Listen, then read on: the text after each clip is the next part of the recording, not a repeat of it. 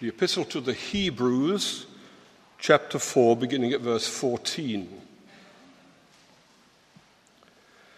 Therefore, since we have a great high priest who has gone through the heavens, Jesus, the Son of God, let us hold firmly to the faith we profess.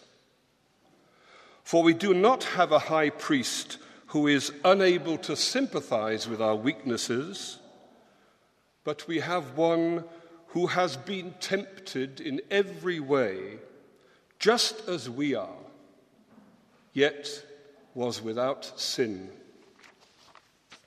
Let us then approach the throne of grace with confidence, so that we may receive mercy and find grace to help us in our time of need. Every high priest is selected from among men and is appointed to represent them in matters related to God, to offer gifts and sacrifices for sins. He is able to deal gently with those who are ignorant and are going astray, since he himself is subject to weakness. This is why he has to offer sacrifices for his own sins as well as for the sins of the people. No one takes this honor upon himself. He must be called by God, just as Aaron was. So Christ also did not take upon himself the glory of becoming a high priest. But God said to him, "You are my son. Today I have become your father." And he says in another place, "You are a priest forever in the order of Melchizedek."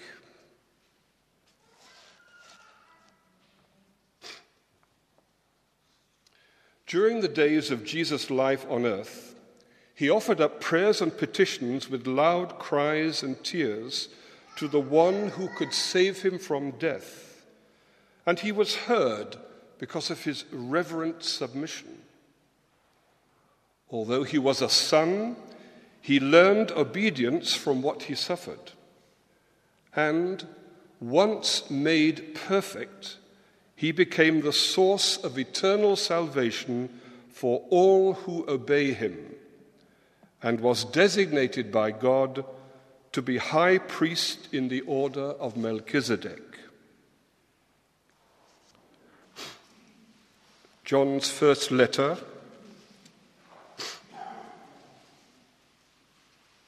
chapter 1, verse 5. This is the message we have heard from him and declare to you. God is light. In him there is no darkness at all.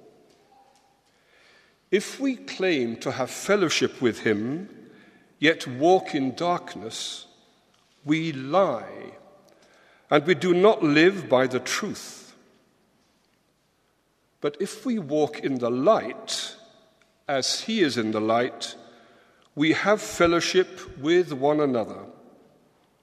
And the blood of Jesus, his Son, purifies us from all sin.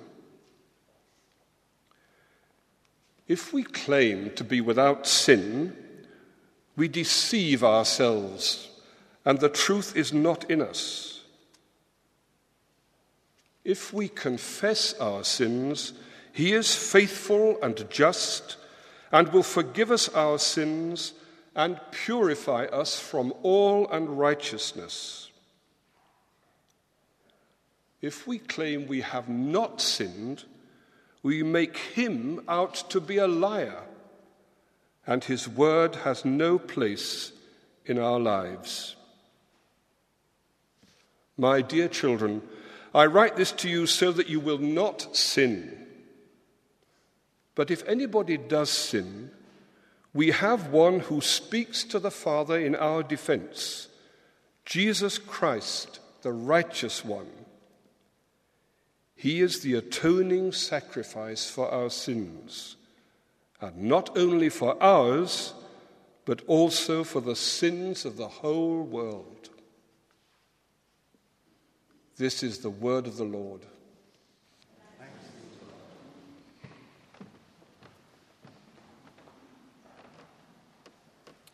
As we sit, let's pray.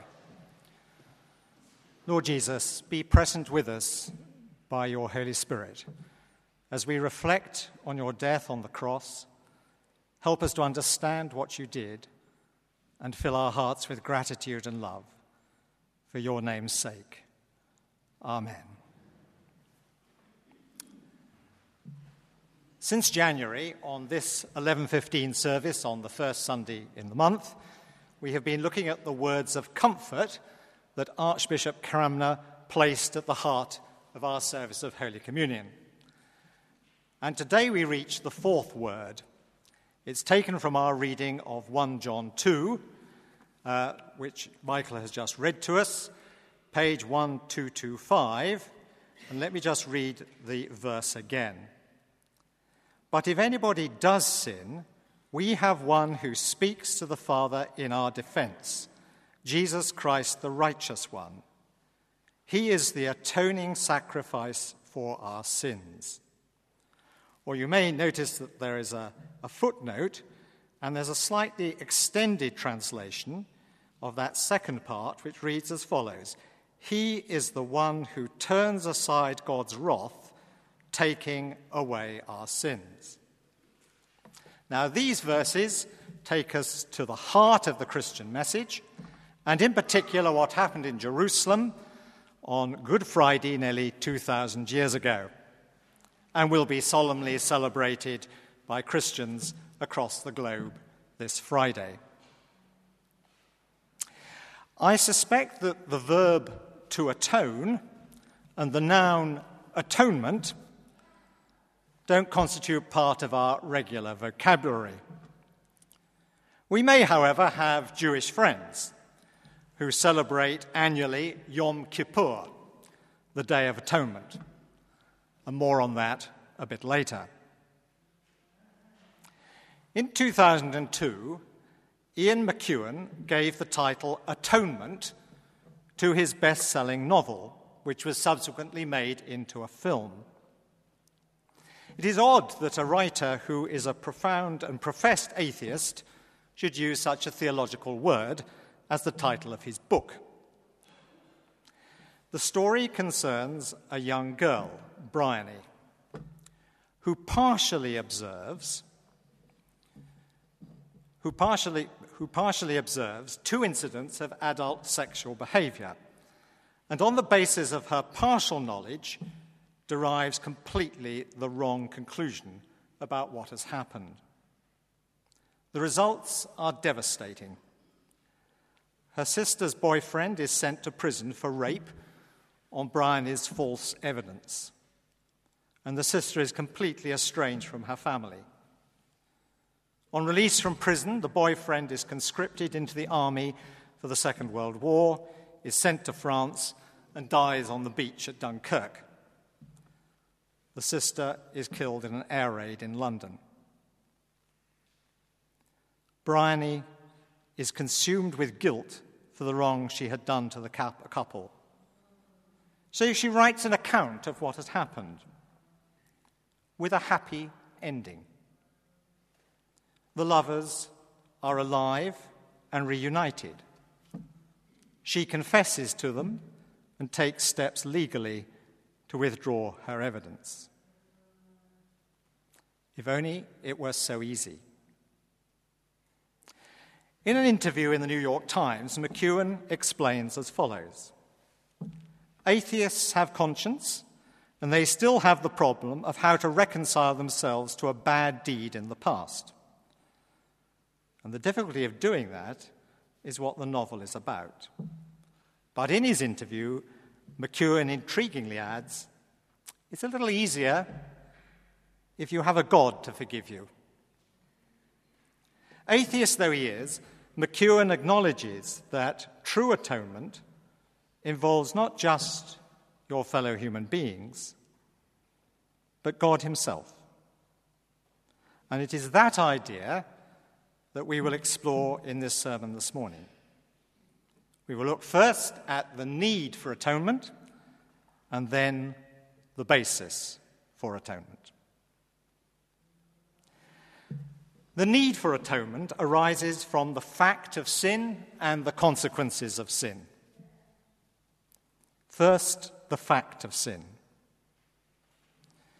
In verse 1, John wrote, "But if anybody does sin," and that might suggest that we can live a life without sin. But the verses 8 and 10 of the previous chapter dispel that impression. If we claim to be without sin, we deceive ourselves and the truth is not in us. If we claim we have not sinned, we make Jesus out to be a liar and his word has no place in our lives. It's evident that sin is endemic. Any claim to be sinless is either self-deception or failure to understand the breadth and depth of God's moral requirements. And what is sin? At root, it is an attitude of mind. The attitude which declares our freedom and autonomy to shape our lives without reference to God, to take our chances in life, and to set our own moral standards as we wish. But in these verses, I think the main emphasis is on actual conduct or behavior. And here, the menu of possibilities is as diverse as the human race itself. This is not a sermon on sin, so let me leave you to ponder Jesus' words in Mark 7, 21 to 23. From within, out of men's hearts, come evil thoughts, sexual immorality, theft, murder, adultery, greed, malice, deceit, lewdness, envy, slander, arrogance, and folly. All these evils come from inside and make a person unclean. If the cap fits, wear it. Second, if these are the sins, what are the consequences? That many of them impinge directly or indirectly on other people, family, friends, colleagues, neighbours, is not in doubt. We don't actually need a novelist to tell us that. But what of me and McEwen's hint that maybe God is also involved? Our passage in the fuller reading of the Greek refers to God's wrath. And immediately our hackles are raised. Surely an angry God is incompatible with the God of love whom Christians proclaim. To which we might respond both no and yes. Let's deal with the no now and return to the yes later. God's wrath is almost a technical term. It describes God's implacable hostility to human sin. An analogy, though imperfect, may help here. The Ebola virus is probably the most deadly virus known to the medical profession. In outbreaks in West Africa, it has resulted in the deaths of virtually all who contracted it. There is nothing the medical profession can do. Caring for its victims, doctors and nurses have to wear full protective clothing. And everything that comes into contact with the sick must be destroyed by incineration.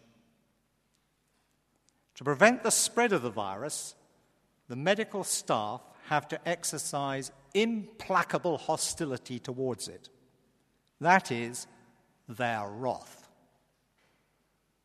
So why does God exhibit wrath towards sin? Because it destroys our humanity, and it results in our eternal separation from God. The implication is that sin must be dealt with. Where the analogy with the virus breaks down is, of course, that sin is a moral failing, not a medical disorder. And to put sin right requires a penalty to be paid, a remedy to be found. And that is what atonement is all about. And so let's go now to the basis for atonement. Our word of comfort identifies the remedy as Jesus Christ, the righteous one, who is the atoning sacrifice for our sins. Let's see what light can be shed on how this works. First, note that the aged Apostle John addresses the recipients of the letter as my dear children, those who had come to faith through his teaching and whom he had nurtured as Christians. Like us, they continued in sin and needed a remedy. But probably unlike us, they knew their Old Testament well. They knew about the Jewish ritual of the Day of Atonement. Indeed, some of them may have witnessed the ritual in the temple at Jerusalem before it was sacked by the Romans in AD 70. The details are given in Leviticus 16. Once a year, the Jewish high priest sacrificed a goat to atone for the sins of God's people, taking the blood of the sacrifice into the inner sanctuary, the Holy of Holies, into the very presence of God himself, and thereby turning aside God's wrath from his sinful people. But that was not all. The high priest also laid his hands on the head of a second goat, confessing the sins of the people. And that goat was then released to go free in the wilderness. Symbolically, their guilt was taken away. Now, the imagery of this ritual is both powerful and awesome, even if we are unable to grasp fully its depth of meaning. But for Christians today, as for the recipients of John's letter, all that ritual is a thing of the past. So what is our remedy for sin? The answer is our Day of Atonement, Good Friday. Jesus on the cross is our atoning sacrifice who turns away God's wrath. But more than that, Jesus is also our high priest, as explained in our reading from Hebrews and as implied in our word of comfort. We have one who speaks to the Father in our defense. He enters God's presence and presents his own sacrifice as the basis on which God's wrath can be averted and our sins taken away. Our moral guilt is properly addressed so that we can be completely forgiven.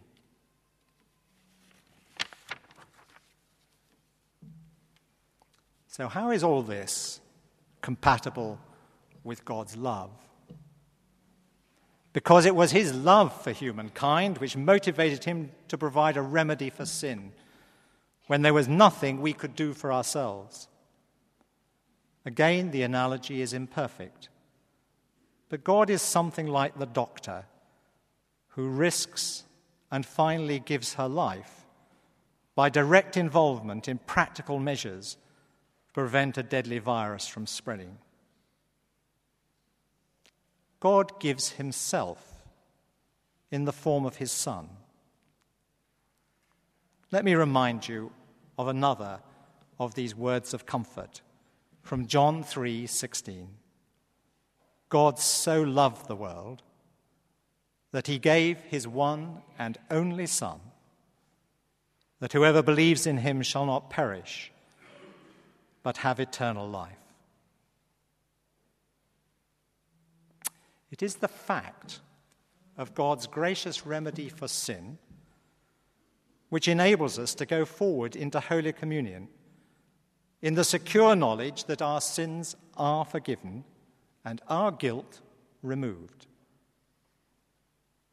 It also gives us a confident hope for young Theo, that his life need not be disfigured by sin and hindered by guilt, because Christ died for him too. Let's pray. O God, who did send your Son to redeem mankind by his obedience unto death, give us grace to remember his sacrifice for us, that we may take up our cross and follow him, dying daily unto sin and living lives that are righteous before him. Through Jesus Christ our Lord. Amen.